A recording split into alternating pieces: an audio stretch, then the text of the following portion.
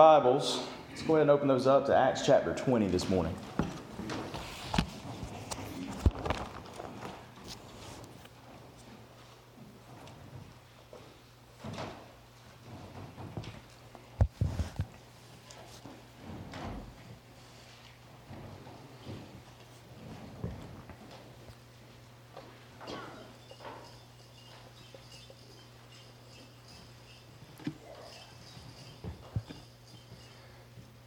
That's the sound of life in the back of our church, in case you're wondering what that rattle is. That's awesome. So we're going to be looking at verses 1 to 12 this morning. But before we do that, I want to open us up with a word of prayer. So pray with me, please. Father, I'm grateful that we have the opportunity to gather this morning as your church. We have the opportunity to sing praises to your name, sing about your great faithfulness to us. And we have the opportunity to be with our brothers and sisters in Christ together who have been joined from different places, different times, different groups, to be mindful of all that we have in Jesus. You've brought us together through the powerful bond of the cross, and I'm thankful for that, Lord. I'm grateful for the encouragement that we gain from one another. I pray that as we look at your word this morning, if there's any that are struggling and needing more encouragement, Lord, that the Holy Spirit would be especially present in their hearts here this morning. We love you. It's in your Son's name that I pray. Amen.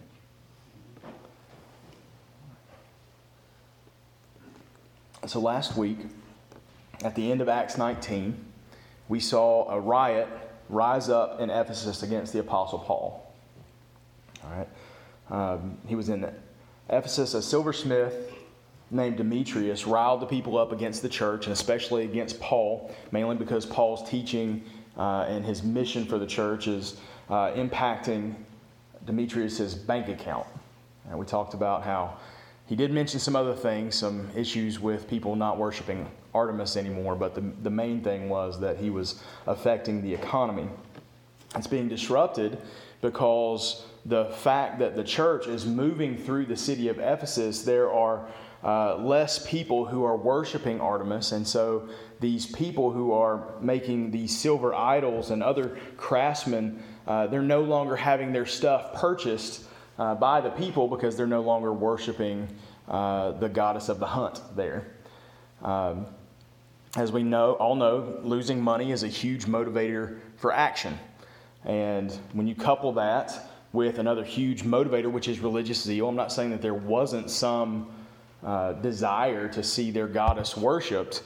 I just think that most of that was motivated by finances. But when you take money and you take religious zeal, you're afraid that maybe this deity might lose favor with your people. When you do that, you see people get crazy, right? And so what we saw was the people of Ephesus got crazy, and they started a riot in the city against the people of God. Luke tells us that the whole city of Ephesus was in confusion. The people rushed to the amphitheater, and some were shouting one thing, some were shouting another, because a lot of the people who were there didn't even know why they were there. They were like, hey, there's a crowd of people yelling. Let's go join them and yell too. And like, you're yelling the wrong thing. Well, maybe you're yelling the wrong thing. So they had no idea why they're there, but they get worked up into a frenzy. And this lasted for hours until a wise city clerk finally comes out and starts to settle their riot by saying, like, there's other means, legal means, to settle this problem. Right? If Demetrius has a problem with Paul, he says the courts are open. He's welcome to take legal action against Paul, but what you're doing right now is illegal, and you're going to get us in trouble, and so you guys need to stop. And this became clear to the people there, and the assembly was dismissed. So this week, at the beginning of chapter 20, we're going to see that Paul acts on the travel plans that he shared with us in chapter 19, verses 21 to 22. We're told there that the Holy Spirit is motivating Paul to travel through Macedonia, Achaia, and then move on his way to Jerusalem. We don't see the reason why this trip is supposed to happen in the book of Acts. We have to patch together some different places, the book of Romans and 1 Corinthians. it tells us that the reason Paul's making this journey is to gather an offering for the church in Jerusalem who are struggling financially. So the Jewish believers, they've hit a famine and they're not able to produce what they need to survive. And so the Gentile churches in these areas have put together an offering to send to the church in Jerusalem in order to encourage them. And along with the gathering the offering, we're going to see in our passage this morning that there's this theme of encouragement that Luke is trying to impress upon us, that he's going to emphasize in the 12 verses that we're going to look at this morning. Part of that's going to look at ways that the church encourages one another, and part of that is going to look at how we can be encouraged by the routine practices of the church. All right, so let's begin by looking at verses 1 to 6. So follow along with me as I read that. Luke says here, after the uproar was over, Paul sent for the disciples, encouraged them, and after saying farewell, departed to go to Macedonia. And when he had passed through those areas and offered them many words of encouragement, he came to Greece and stayed 3 months. And the Jews plotted against him when he was about to set sail for Syria, and so he decided to go back through Macedonia. He was accompanied by Sopater, son of Pyrrhus from Berea, Aristarchus and Secundus from Thessalonica, Gaius from Derbe, Timothy, and Tychicus and Trophimus from the province of Asia. These men went on ahead and waited for us in Troas, but we sailed away from Philippi after the festival of unleavened bread. In 5 days, we reached them at Troas, where we spent 7 days. So, craziness of the riot is over, right? Paul sends for the disciples and he offers them encouragement. Right, as you may imagine, seeing the city in an uproar because of the impact that your newfound faith is having there would have been jarring. Right, these believers would not have been believers for very long. Right, Paul hasn't been there that long, and all of a sudden you see this persecution already beginning to start in their lives. And so knowing that this could have been jarring, Paul takes time before he leaves Ephesus to speak words of encouragement to the believers there. Right? He's hoping to remind them that the persecution that they've experienced thus far and will more than likely experience for their whole lives is worth it to be in relationship with the one true God, the relationship that they find through the life, death, and the resurrection of Jesus. All right, Paul knows all too well how difficult it can be to follow Christ. Right? Everywhere he goes, he is the primary target of hostility, of people who are wanting to stomp out the effectiveness of the church, and they see him as one of the figureheads of that, and so he is openly, hostilely tracked and trying to be taken out at all times. So Paul knows how difficult this is. And this also shouldn't be a surprise for us if we have had any time in the faith at all ourselves, right? It might be surprising to the new believers in Ephesus, but if you've had any time in the church, any time in the world as a believer, we know that there's going to be a struggle for us. Jesus is clear about this in the Gospels, right? It is all over the Gospels, in the Beatitudes. In the Sermon on the Mount, Jesus says, "Blessed are those who are persecuted because of righteousness, for the kingdom of heaven is theirs. You are blessed when they insult you and persecute you and falsely say every kind of evil against you because of me. Be glad and rejoice, because your reward is great in heaven, for that is how they persecuted the prophets before you." Right in Matthew 10, verses 16 and 18, it says, "Look, I'm sending you out like sheep among wolves. Therefore, be as shrewd as serpents and as innocent as doves. Beware of them, because they will hand you over to local courts and flog you in their synagogues. You will even be brought before governors and kings because of me, to bear witness to them and to the Gentiles." Right, in John 15, 18 to 21, Jesus says this, "If the world hates you, understand that it hated me before it hated you. If you were of the world would love you as its own. However, because you are not of the world, but I have chosen you out of it, the world hates you. Remember the word I spoke to you, a servant is not greater than his master. If they persecuted me, they will also persecute you. If they kept my word, they will also keep yours. But they will do all these things to you on account of my name, because they don't know the one who sent me." So all of that points to the guarantee that if we are faithful in our worship to God, it will lead to strife and struggle in this world. Guaranteed. Right? Jesus said, expect it, plan for it, cling to me in it. But the world is opposed to God, and because the world is opposed to God, then it's going to be opposed to us because we're following God. And that is on top of all the other things that come to us because of the curse of sin that affects our lives. Right? Because of the curse of sin, nothing in this life is easy for long. Right? It doesn't matter how new it is. If it exists for any length of time, something is going to go bad with it. Our bodies fail us. Our jobs can be lost. Our stuff can be taken away. Right? We can lose those we care about. All the money in the world cannot buy you peace, not lasting peace.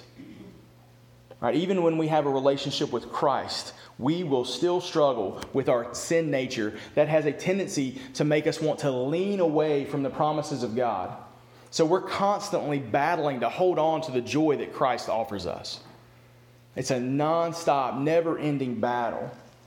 And on top of all of this, we have an enemy named Satan who is actively working against us with the primary goal of distorting and destroying the things of God. He will steal our joy if we let him.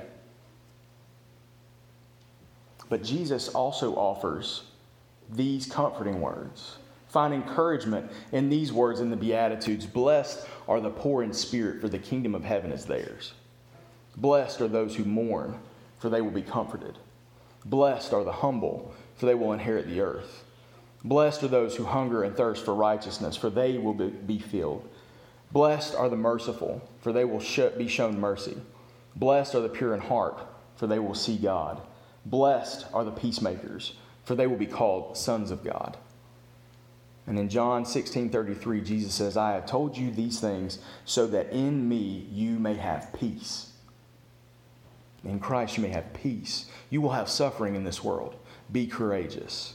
I have conquered the world. All right, we can take encouragement in these words.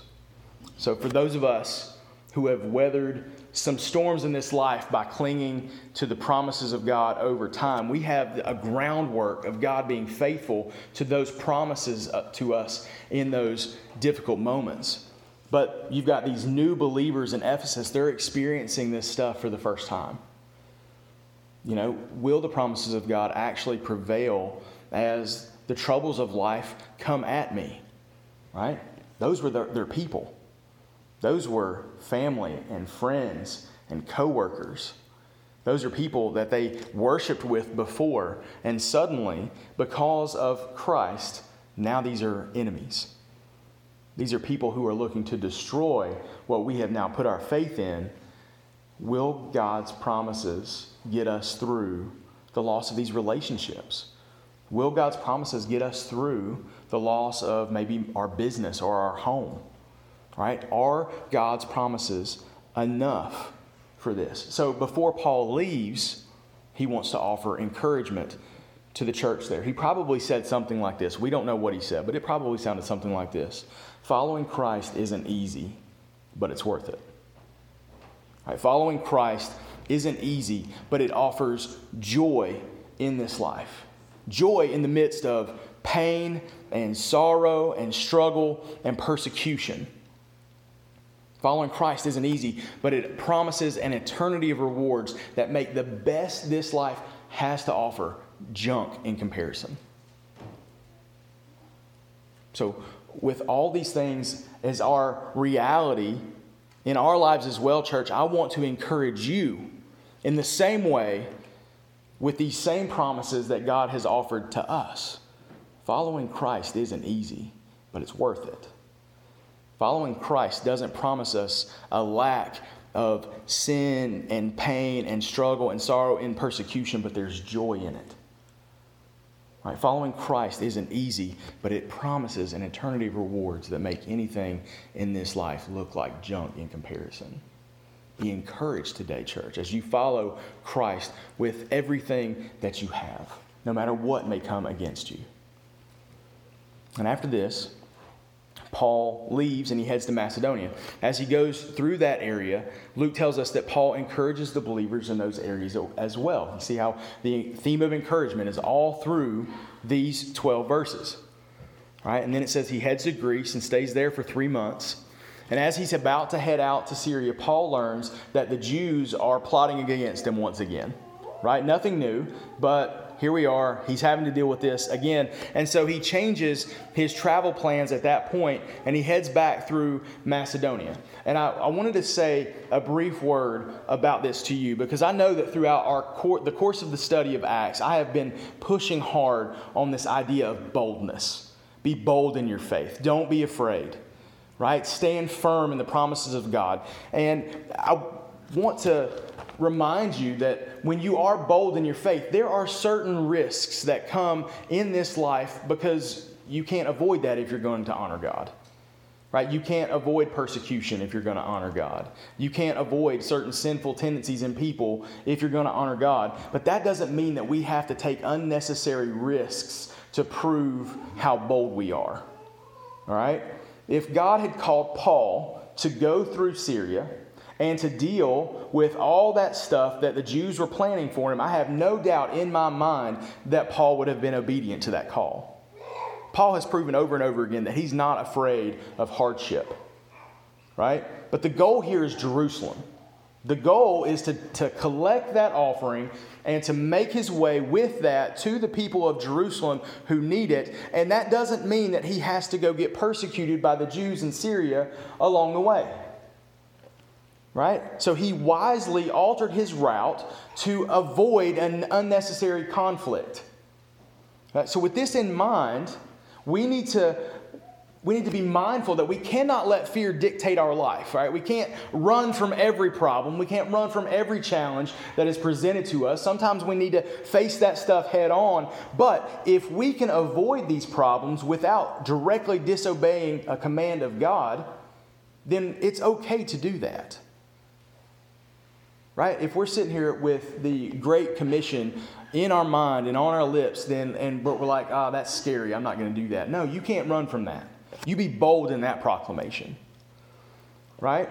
But when you have, for example, believers in Afghanistan who are now having to flee because of the new regime of the Taliban coming in there, like they don't have to stay there in order to show their boldness in their faith, right? Some of them may have been called to stay there. And if they are called to stay there by God, then they need to stay there to be obedient to that command. But for those who have not had a specially given word from the Lord about that, it's okay for them to find a safe place to worship, to live, to proclaim the gospel another day. Right? The same may be true here for us today. It's different because we don't face persecution like that. We don't face the persecution that Paul faced. Right? But let's just say that you have a job and it's been made clear that because you are vocal about your faith at that job, someone has you in their sights. They're coming after you. They're looking to slander you in some way. They're looking to make problems for you. Maybe it's something that's going to be long lasting, like over time. They're going to get you fired and it's going to be a tarnish on, your resume or whatever. And it's like one of those things that doesn't go away. Right? Maybe you hear there's going to be a sexual assault charge brought against you because this person doesn't like you or whatever it is. Maybe they're just trying to destroy you. It's hard to put this into a similar context as what Paul would be facing. But let's just say that unless God has told you specifically to stay there and endure all that, you don't have to stay. Right? You don't have to try to puff out your chest and show how bold you are in your faith in situations like that. If you can go find another job, go find another job. Right? We don't have to stand for that. Being bold for Christ doesn't mean we check our brains at the door. Right? We're supposed to think through this. Right? We should be in a constant relationship with God to know what He desires for us. But if there is no firm proclamation in your life that says you need to do that, we should use our wisdom to help us determine our best course of action. Right? I knew a couple of guys who were going on a mission trip to Honduras. They were going on a mission trip to a very difficult place in that place, and they were known for targeting missionaries and people that were going on mission. And so persecution was happening in that place, and they were excited about the idea of being persecuted for their faith. Right? So, they were talking about being stupid bold with their faith. Right? Going out there being flamboyant about all of that, hoping to draw persecution so that they could say that they had been persecuted for their faith. Now, this is dumb on many levels. Okay? One, you bring, when you're that bold and dumb, you bring tarnish on the name of Christ. Okay? Two, for all the other people who are trying to exist in that place and have their ministry there, you can derail their ministry by coming in and being foolish. Right? And three, let's say you are bold for Christ and you die, you don't get to live for Jesus another day. Right? You could they could have brought so much trouble in for all the other people who did not want to be dumb with their faith in that moment. All right, so I gently tried to correct that as much as I could. And I do believe that they managed to get themselves under control. But we have to be wise in our course of action with these things. All right, we see wisdom in the rest of Paul's journey in two ways. Number one, he avoids the issue with the Jews by going a different way. And number two, we see that he's traveling with some men from the different churches that have offered gifts to the church in Jerusalem. So these men were likely coming to show solidarity with the church in Jerusalem. You've got these Gentile believers who are indicating that the walls that used to be up between them and the Jewish believers have been torn down through the atoning sacrifice of Christ. Paul speaks to this in Galatians 3:27 and 28. He says, "For those of you who were baptized into Christ have been clothed with Christ. There is no Jew or Greek, slave or free, male or female, since you are all one in Christ Jesus. And if you belong to Christ, then you are Abraham's seed, heirs according to the promise." Right? So these guys are showing, hey, you may be Jewish believers and we may be Gentile believers, but none of that matters because of Jesus. Right? None of that matters because at the cross, the ground is level and the dividing walls are torn down. Right? So that's part of it. But also in traveling with these men, Paul now has an entourage. Right? He's got some people who can watch his back because he's also traveling with a large sum of money.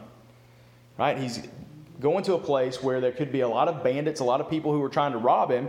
And so he's got some people that can watch his back as he goes. All right, so being bold for the faith and doing what God has called you to do is really meant to be done in isolation. Right? That's why we need the church. Right? That's why we need each other. So that we can watch each other's backs. Sometimes it's against bandits and sometimes it's against our own sinful tendencies. But we need the church. And it says on their way to Jerusalem, some of the men, they go on to Troas. It says that Luke and Paul spend the time as they're going to Troas, they spend the time celebrating the Passover in Philippi. This is probably where Luke stayed after the second missionary journey. So we do know that at some point Luke joins Paul in that journey, but he just kind of falls off. There was some we language, and then all of a sudden the we never comes back. But here we see it again. So he's rejoined, and it's likely that he rejoined at Philippi. And so they stay there, they celebrate the Passover, and then after that it says that they go on to Troas to meet the rest of the people, and they spend a week there. Right? They're likely waiting on transports, probably a boat that they're waiting to leave, and it's leaving a week from the time that they get there. And so they spend a week there, and we see a little bit of what Paul does during that time in verses 7 to 12. So let's look at that.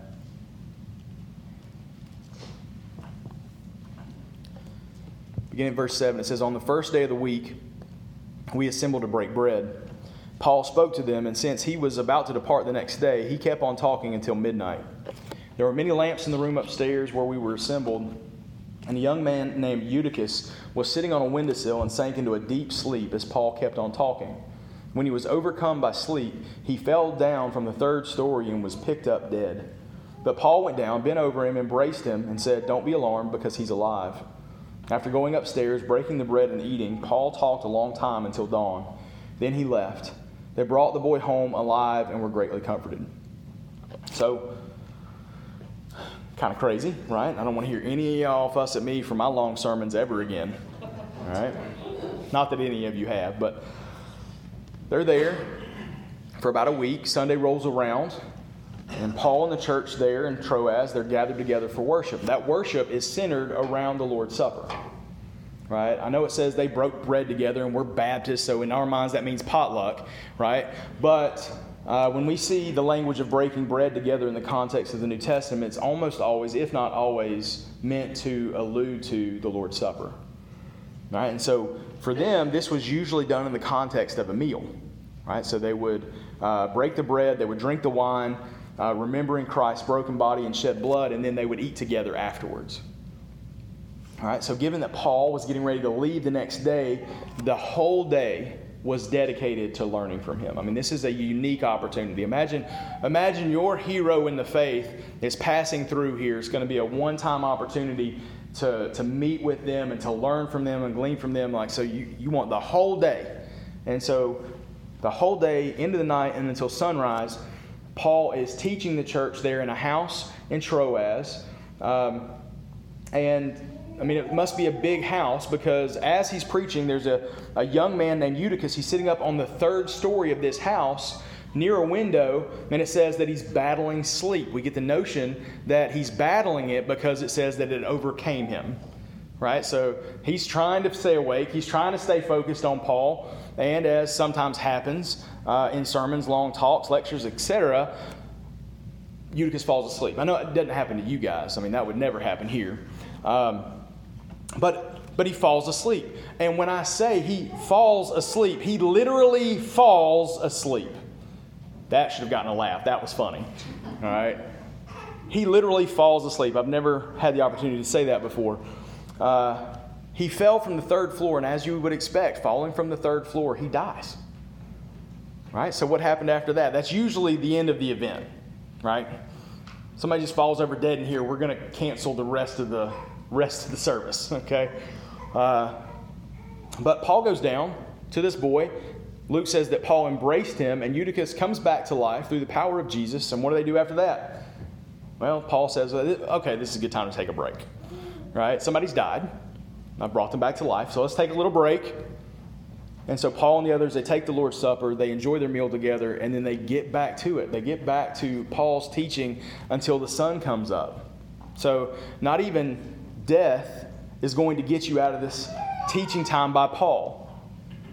Right? So some of you may be tempted to try that on a particularly verbose Sunday here, but let me just say I have zero luck bringing people back from the dead. So it's best to just wait it out, chew some gum, write a note, something, but don't try dying because it's not going to end well for you. After this time, when the church service is over, Paul leaves, and we're told that the church takes the boy home alive and are greatly comforted. Right? That comfort could be applied to the idea that the boy's alive. It could be applied to the time that they had with the Apostle Paul. So it's not real clear, or it could be both. But as you see in this passage, there's a great deal of comforting and encouraging that's happening during Paul's travel on his way to Jerusalem. And to wrap up this morning, what I want to do is point to the different ways that the believers around Paul found and offered comfort to one another. All right? So in verses 1 to 6, we see three things.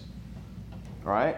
The church encourages the church, number one, by giving.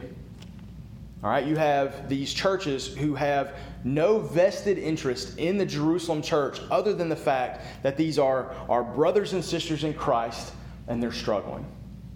They don't know them. They've never seen them. If they didn't make this trip with them, they probably would never have met them until heaven.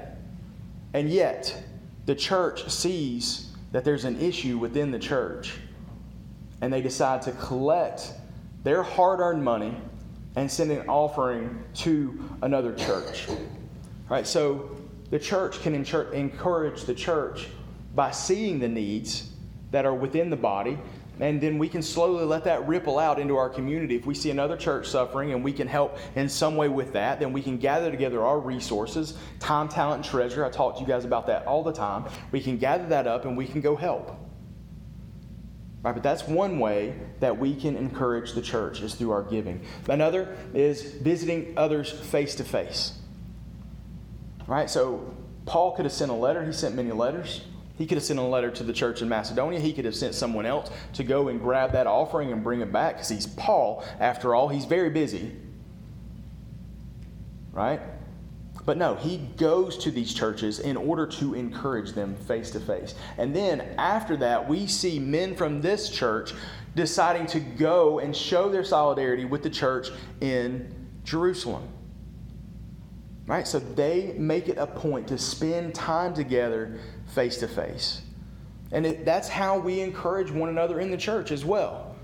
Right? We gather together, sometimes in small groups, sometimes in large groups, sometimes one-on-one. But we spend time together and we encourage one another in the faith.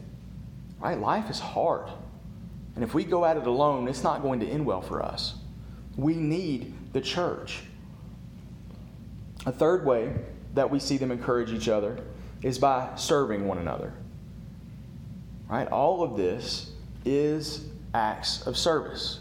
The gathering together of the money, the coming to show solidarity, all of this is them striving to serve a struggling church, right? Time, talent, resources. We're supposed to sacrifice those for the good of others, right? It can't, if we are just bring that in, it's all my time, it's all my money, it's all my talents, I'm going to focus that on my life.